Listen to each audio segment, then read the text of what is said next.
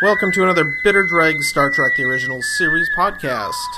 Tonight we're going to be talking about the episode I, Mud. And with me tonight, as always, we have Eric, live from Madison, Wisconsin. Eric. Hey there. And we got Mr. Rob, all the way from Chicago. Rob. Hello. And fan. We have Mr. Andy, who I think has done one, but not for a very long time. And he, like myself, is here in Minneapolis. Hi, Andy. That's right. Hello, everybody. Great. Hey, Andy, your last one was This Side of Paradise, wasn't it? I think he's right. Could be. Amazing. And we also did one on the Ultimate Computer ages ago, I think. Yeah. Once in a while. Yeah, okay. Because we're doing them out of order on an experimental basis or something crazy like that. It's crazy. Crazy. So tonight, I'm going to start this one out just by giving a really quick summary of my past with this episode, such as it is. I've always really enjoyed watching this one. I mean, growing up, I thought it was really funny. There was stuff in there that I just never got tired of seeing whenever the episode happened to come on TV. And some of it doesn't hold up so well today, and some of it I still think is pretty funny, but naturally I'm pretty biased. I think a lot of this episode really just depends on whether or not you really get into the spirit of the humor. And it's also interesting that unlike our previous episode, Cat's Paw, I think this episode actually kind of knows what it wanted to do.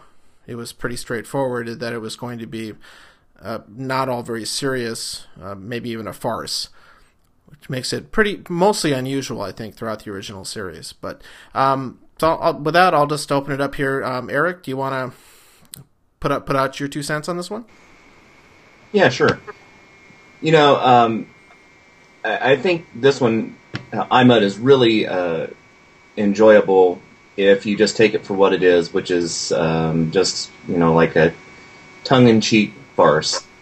And I tend to agree with you that it has the benefit of knowing that that's what it wanted to be.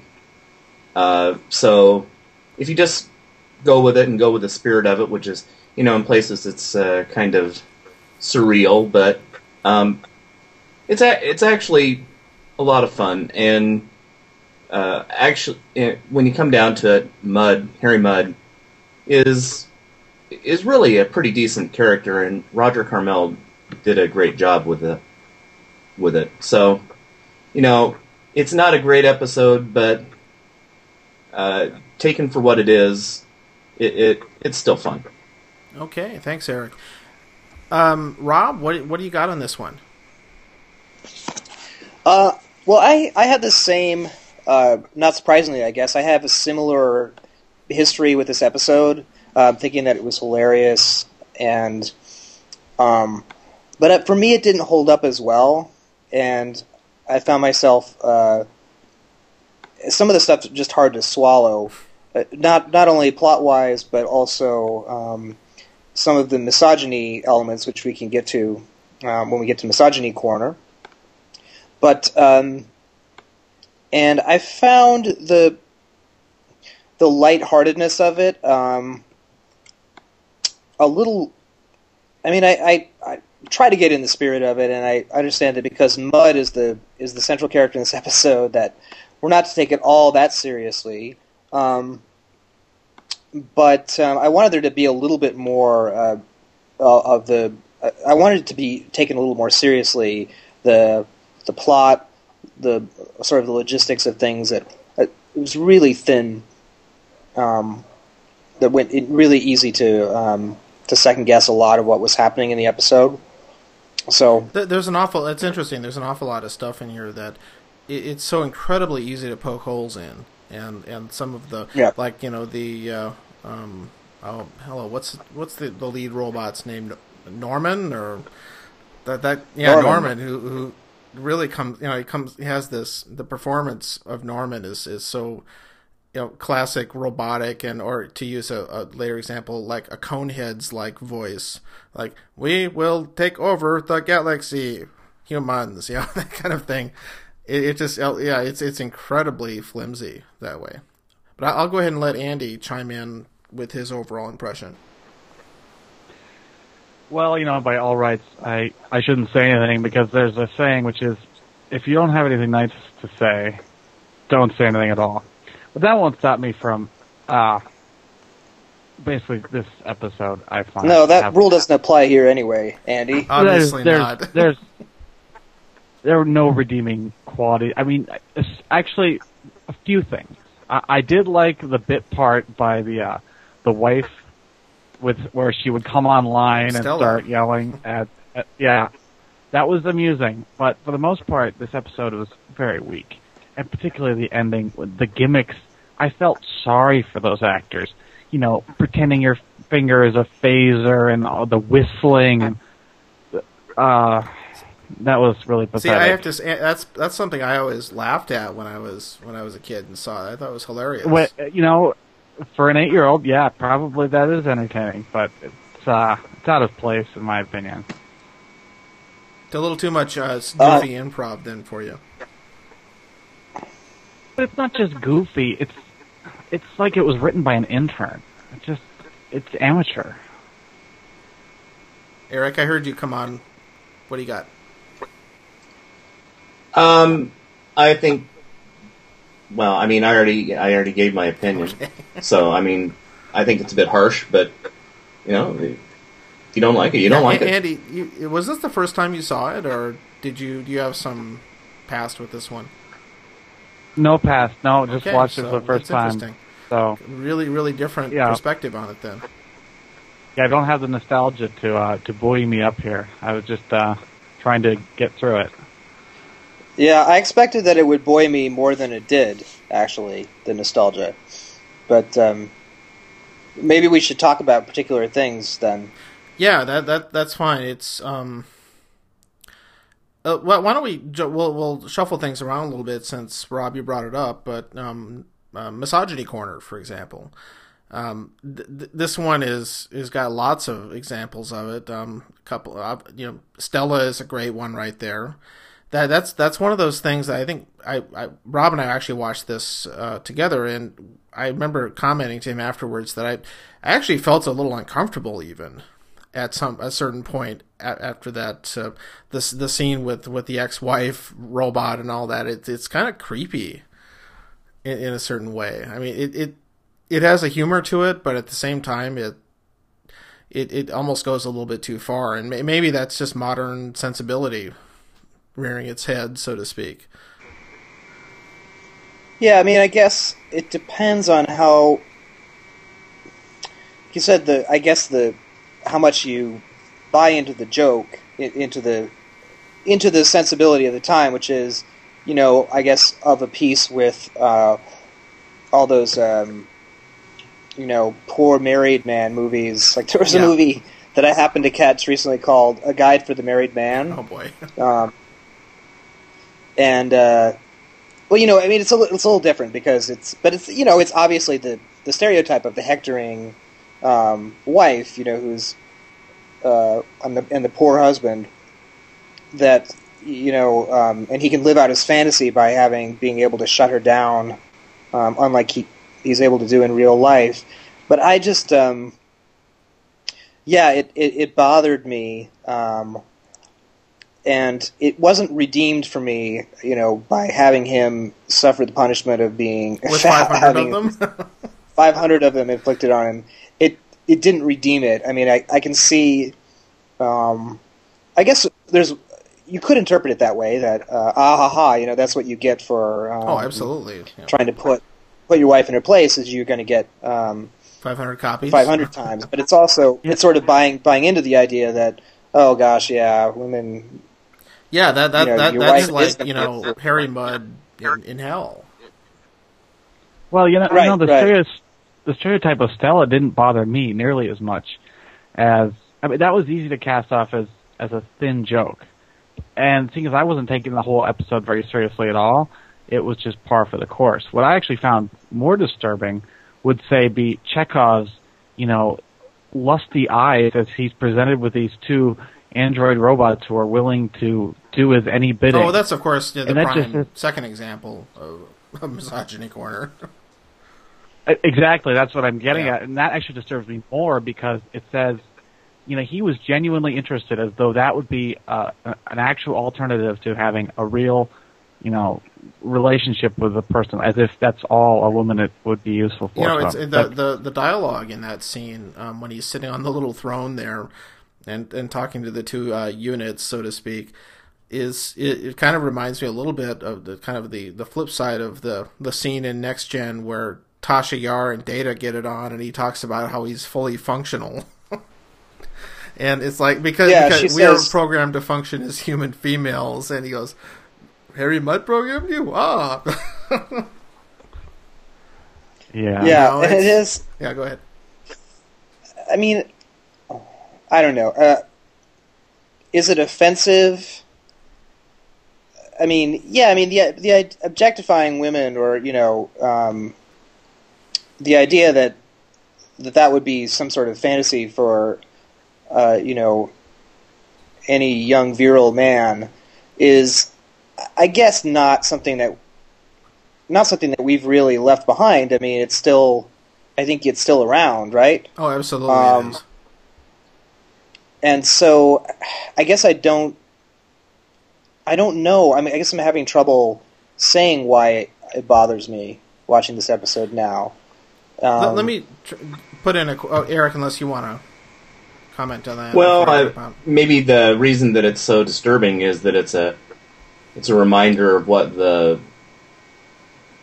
attitudes about women were back in the 60s. And, I guess it's kind of akin to, well, not as intense or profoundly, certainly, but kind of akin to watching movies or television shows about the Holocaust. It's horrifying to believe we brought that up the Holocaust. Sorry, but I mean, time to it's shut just, it down. No, just kidding. Yeah, you don't want to acknowledge that something actually happened, or that there actually were attitudes like that at one time. But there it is, and actually, I think we've come a long way, but there's still when you really boil it down, there's still a lot of that attitude extant in today's society, particularly depending on the groups that you're in and where you are. Yeah, it's almost as though if you did this kind of episode now, it would almost read as less sexist, because we would think, oh, how silly, it's.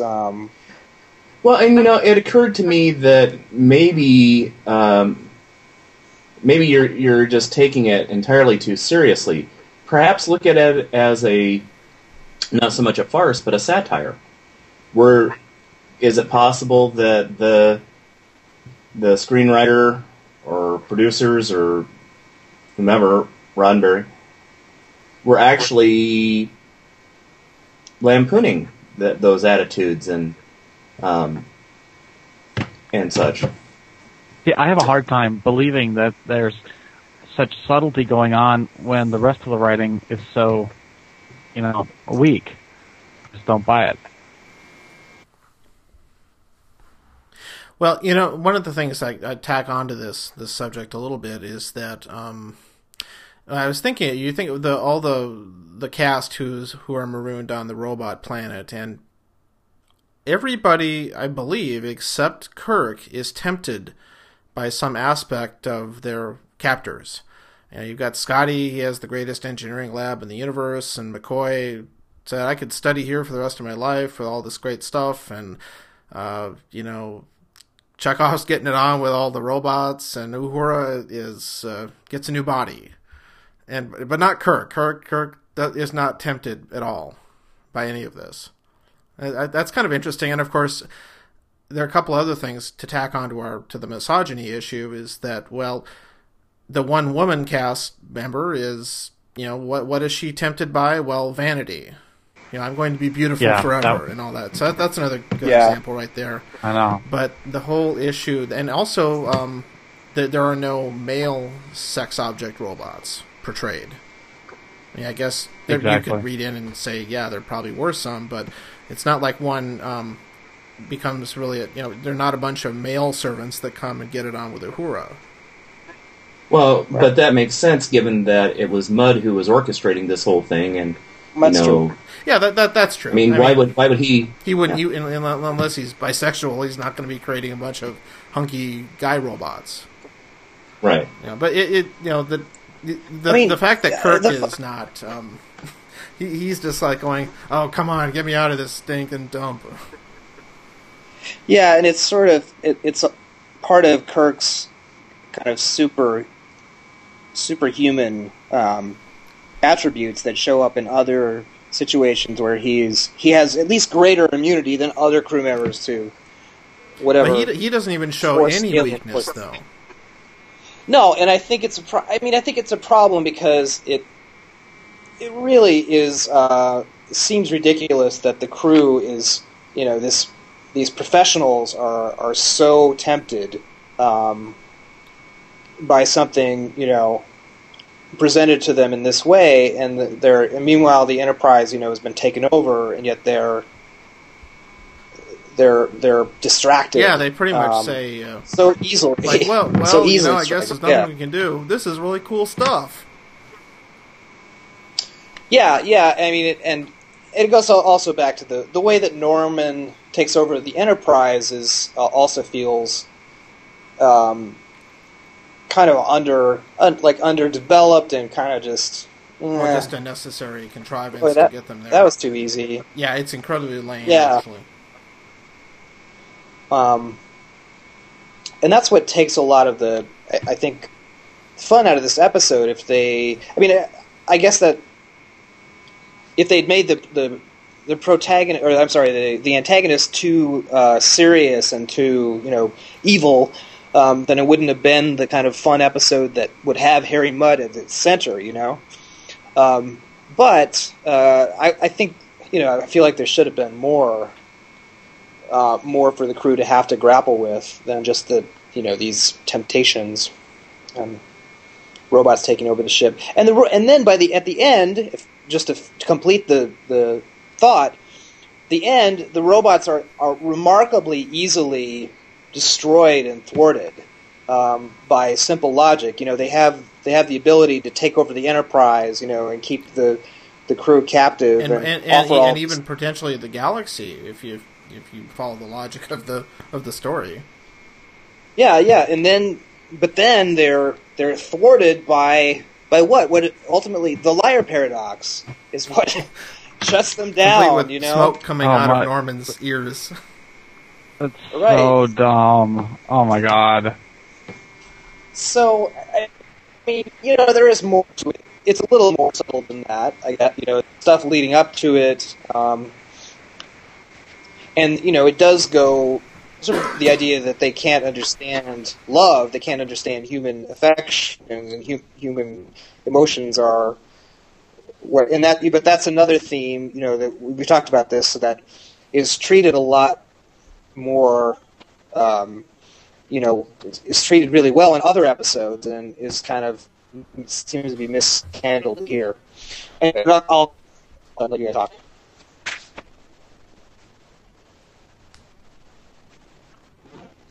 Well, as long as nobody's talking, I'll go ahead and chime in on something else that I found interesting. Is it appeared that this episode, like some others we've talked about, actually had a fairly unique musical score. There's a lot of cues in this particular episode that I don't believe are in a lot of other episodes, at least not prior to this one.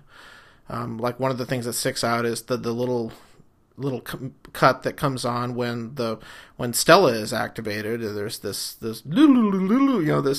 wild craze sounding music in the background, which it was very effective actually, but not something I think that they came up with. So that they obviously chose to write some original music for this episode, which they had often reused previous cues for a lot of other episodes.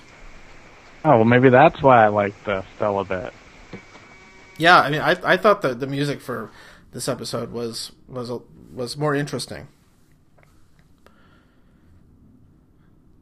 No doubt about it.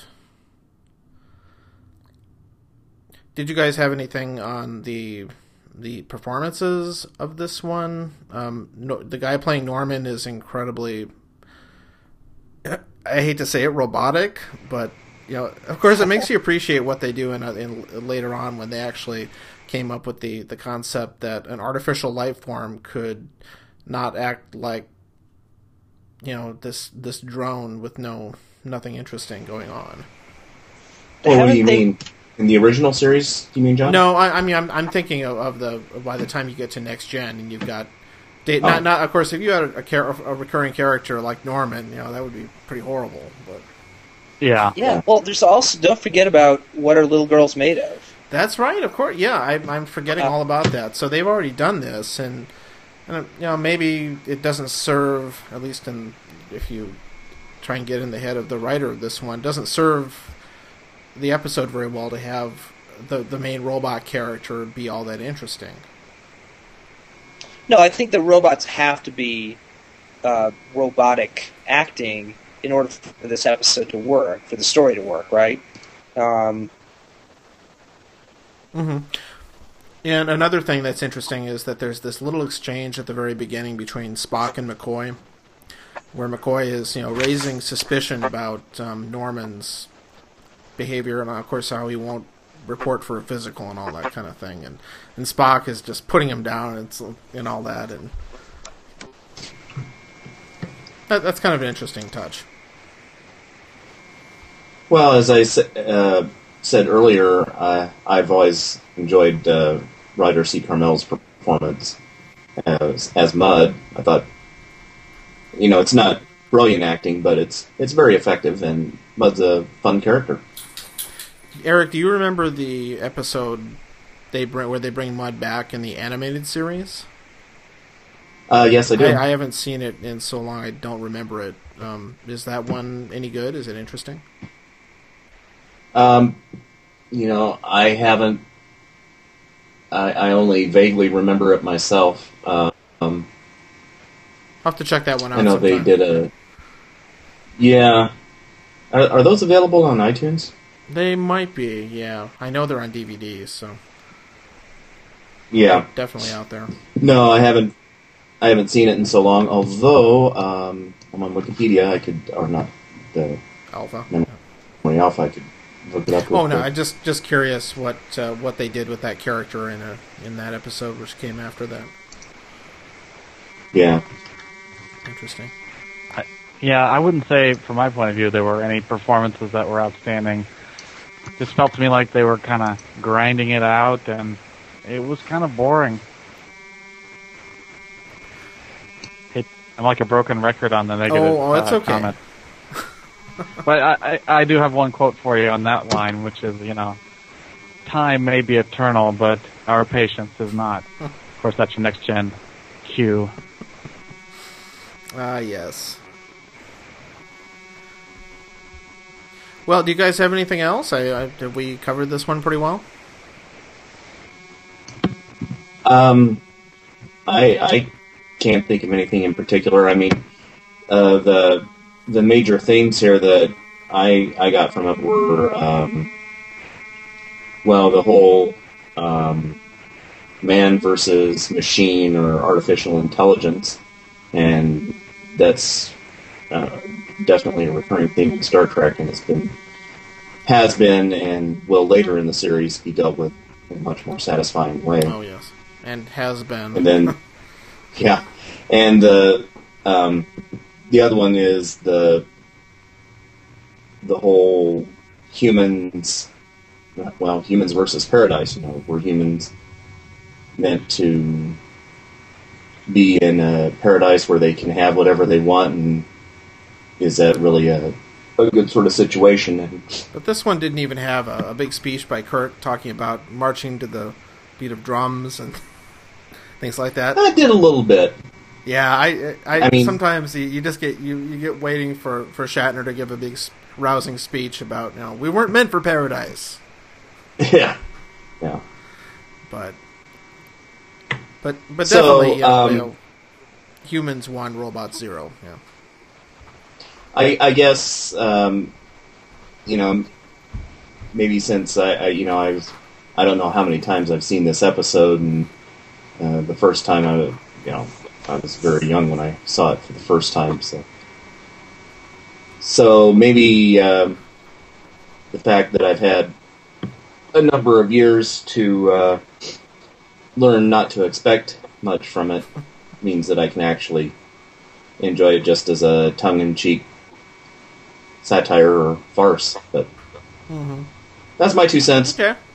I know Rob and I did view the special or enhanced version and all that, and there weren't too many differences in it. One of the things I noticed they did that was slightly different was when, at the beginning of the episode, when Norman reveals that he's a robot, he lifts up this little plate on his chest, and you normally saw some circuits or something, and they spruced that up with some slightly more modern looking stuff. Otherwise, the usual space shots, things like that, I'm not sure there was much else that was different in this one. Yeah, I want to add that on a positive note that I really liked the design of the planet set. I thought it was really interesting and really different. And all those triangular doorways. Which I have to point out, Rob, not to rain on your parade here too much, but looks to me like it was stolen from the set of Forbidden Planet. I was just going to say that, in fact. So that the yeah, go ahead. An homage to Forbidden Planet. Nothing wrong with that, though. Evoking the strangeness of alien architecture. So who knows? Maybe these guys used to serve the Krell. I don't know. There's an idea. Yeah. So talk about attributing something that it really doesn't deserve. Mighty Krell. Which Andy has still not seen. I keep pointing that out. Well, Andy, you've never seen Forbidden Planet? Well, we'll have to podcast about it when I. He'll probably hate it. Oh yeah, I mean, you want to talk about misogyny corner? Yeah, well, Altera. Well, lower my expectations now, so then maybe when I see it, I'll actually be surprised. Yeah, I'm curious to see what you think. I'm sure some of it you'll laugh at, but that's all right. It was the Star Wars of the 1950s. Yeah, that one actually. We haven't had a chat about that movie, have we? No, we haven't. That might be fun. It was 1956 too. Yeah. That one is a lot of is somewhat related to what we talk about because I think it lays a lot of groundwork for Star Trek. Oh yeah, the ideas are certainly familiar. So yeah. Well, we'll have to have a special Christmas episode of Bitter Dregs Star Trek podcast and focus on that show. There you go. We'll plan on that. Well, I think I'm going to wrap this one up. Guys, thanks for an enjoyable chat as ever, and we'll do it again for that, and also for, I believe, Metamorphosis. Is that the next one? Yeah, I believe so. Okay, and we'll get to, some of us at least will probably see the new and improved Energy Being to see how that goes. But anyway, again, thanks. If anybody's listening, thank you, and feel free to drop us a comment on the website. And thanks for tagging along, Andy. Sure, my pleasure. Thanks for having me. Good night, everybody. Good night.